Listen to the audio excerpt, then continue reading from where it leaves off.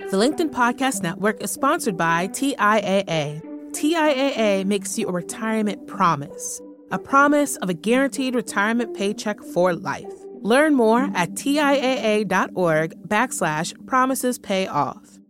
LinkedIn presents. Think of the idea of ending racism as a metaphor for an immune system. So in order to have a healthy immune system, we can't just fight sickness. We must also be proactive in cultivating wellness and good health. Look at ending racism the same way. We are not fighting racism.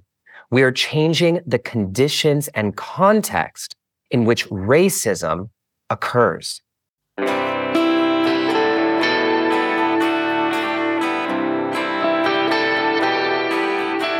Hi, everyone. This is the Next Big Idea Daily, and I'm your host, Michael Kovnat. Now, I don't know how much you think about racism, but there's no question that it has a long and ugly history in this country. But rather than interrogate the past, what if we projected ourselves into the future? What if we dared to imagine a future without racism and then reverse engineered it to try to figure out what we can do today to achieve that reality? That's the innovative approach taken by Justin Michael Williams and Shelly Tygielski in their new book, How We Ended Racism, Realizing a New Possibility in One Generation. Justin is a recording artist and the host of the podcast Motivation for Black People. Shelly is a mindfulness teacher and founder of the organization Pandemic of Love. Here they are to share their big ideas on how we can get from here to there. I'm Shelly Tygielski. And I'm Justin Michael Williams. And we are so excited to share with you today the 5 big ideas from our co-authored book, How We Ended Racism, Realizing a New Possibility in One Generation.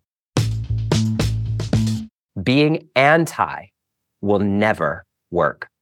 Fighting against racism will never work. It will only fight back. We must be fighting for something rather than fighting against something. When we are fighting against something, we often become even more disconnected from one another than when we started, because our only tether to one another is the problem itself. In fighting against a problem, it's only a matter of time before we end up fighting each other, arguing over whose way of fighting the problem is better or more important. In this case, which is modeled many times throughout history, the persistence of the circumstance prevails, and we end up torn apart from one another. But using the model in our book, which we call Creating from the Future, we can instead create a future that is worth fighting for. Creating a future vision of a world without racism will give us something to walk toward instead of just focusing on what we're fighting against or running away from. And although we all may have different ideas on exactly how to get there, the vision of a world without racism must be our anchor. Big idea number 2. You can't fix racism, but ending it is possible. Think about it. What the heck is fixed racism anyway? Let us be clear. You don't fix racism. You don't improve racism. You don't make it better. You end it. In our book, we share in a practical way that's learned from anthropology, neuroscience, sociology, and psychology that racism is not some automatic human condition that we're born with. And although it's hard for us to imagine, racism is not something that's unavoidable. It's not something that just happens as a result of putting a bunch of diverse people on a planet together. This is not our idea or opinion. It is widely respected and proven by science that racism itself is not a given. In our research and focus groups, we discovered the 8 pillars of possibility, which are the 8 conditions that would need to arise in society for racism to end. Understanding that racism is not unavoidable is key. The idea that racism is unavoidable would be like saying the Holocaust was unavoidable, or that American slavery was unavoidable, or that refusing the LGBTQIA+ community the right to marry was unavoidable. There's a real danger in saying something is unavoidable because we immediately absolve ourselves of taking responsibility to change it and allowing things to go on for far longer than they need to or should. In our work, we teach people how to move beyond their skepticism to a deeper, more purposeful, and nuanced form of truth. Big idea number 3. We must build our cultural immune system. Think of the idea of ending racism as a metaphor for an immune system. So in order to have a healthy immune system, we can't just fight sickness. We must also be proactive in cultivating wellness and good health. We invest in our health and well-being to build what the mindful researcher Dr. Amishi Jha calls pre-covery and presilience, so that when we encounter something toxic, our immune system is strong enough to fight it off. Thus, by cultivating health, not just fighting sickness, we are changing the conditions and context in which sickness tries to occur. Look at ending racism the same way. We are not fighting racism. We are changing the conditions and context in which racism occurs. We must evolve our culture to be one that has an even better equipped immune system to hold competing ideals, one that has practices, knowledge, and systems in place that make it hard for racism to show up. And when and if it does, the immune system of our culture will be strong enough to handle it. The conditions we offer and teach in our book help create a culture, whether that culture is a company or a family or a community or a country or a society, but a culture that is strong enough to handle racism in a way that does not leave us in shambles, more distrusting of one another, or more divided. This is how we become the conditions required for racism to end. We, each of us, individually and collectively, are the end of racism. It's like you're a healthy immune cell in this system. When racism touches you, it ends. And if enough of us learn the skills needed to take them into our individual areas of influence, with all of our fields of expertise, into all of our circles, whether it's politics and activism or family or teaching in school or business or art or entertainment or wherever your areas of influences are, if we take this into all of our relationships, we can and will end racism together. Big idea number 4. You don't have to be ashamed of your privilege. Contrary to popular belief, in many anti-racist and bias trainings, your privilege is not something to be ashamed of or silent about. We see it, instead, as your most authentic entry point to help the movement for change.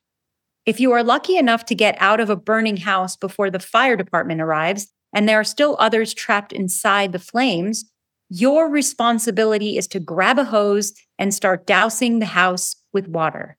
Having privilege gives you the opportunity to hold more hoses. But most of us have been so ashamed of our privilege that we choose to hide it. Thus, instead of getting out of the burning house and helping to douse the raging fire, we play small and pretend that we can't hold any more hoses because we don't want to look too privileged or make it all about us. In the meantime, the house is burning down with people trapped inside. Another way to understand this perspective on privilege is cross-generationally. We, Justin and Shelly, grew up with a significant level of struggle, with Justin in a biracial low-income household and myself as a Jewish immigrant. We both have worked hard to create better lives for ourselves and our families.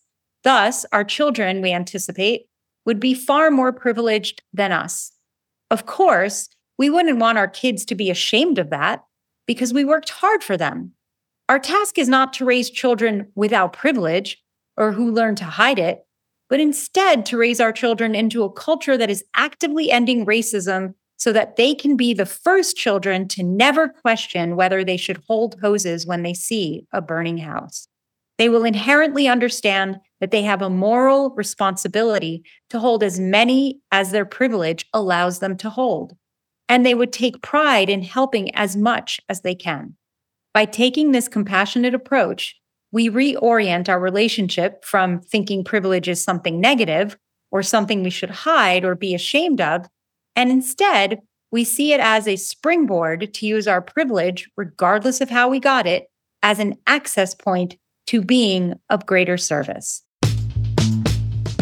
And big idea number 5, messy conversations are essential, and you got to know how to have them.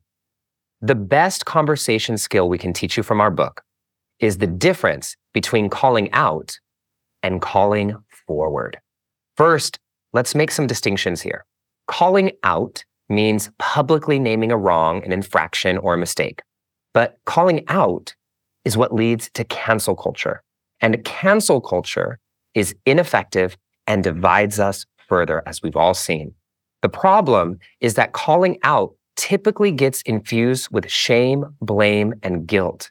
Yet it's well documented in studies in the fields of psychology, anthropology, sociology, and even neuroscience that shaming, blaming, and guilting someone shuts down the center of their brain that's responsible for learning and growth.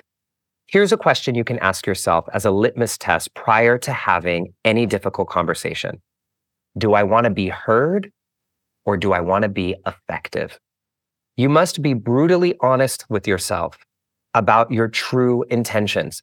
Because if you use the tactics of shame, blame, and guilt, regardless of how horrible someone could have made you feel, what that does is it blocks the ability for the person you're speaking with to actively listen and stunts the capacity for them to learn. Calling forward, on the other hand, is a model of communication that we coined several years ago that flips the idea of calling out on its head and turns it into something more effective for bringing people together.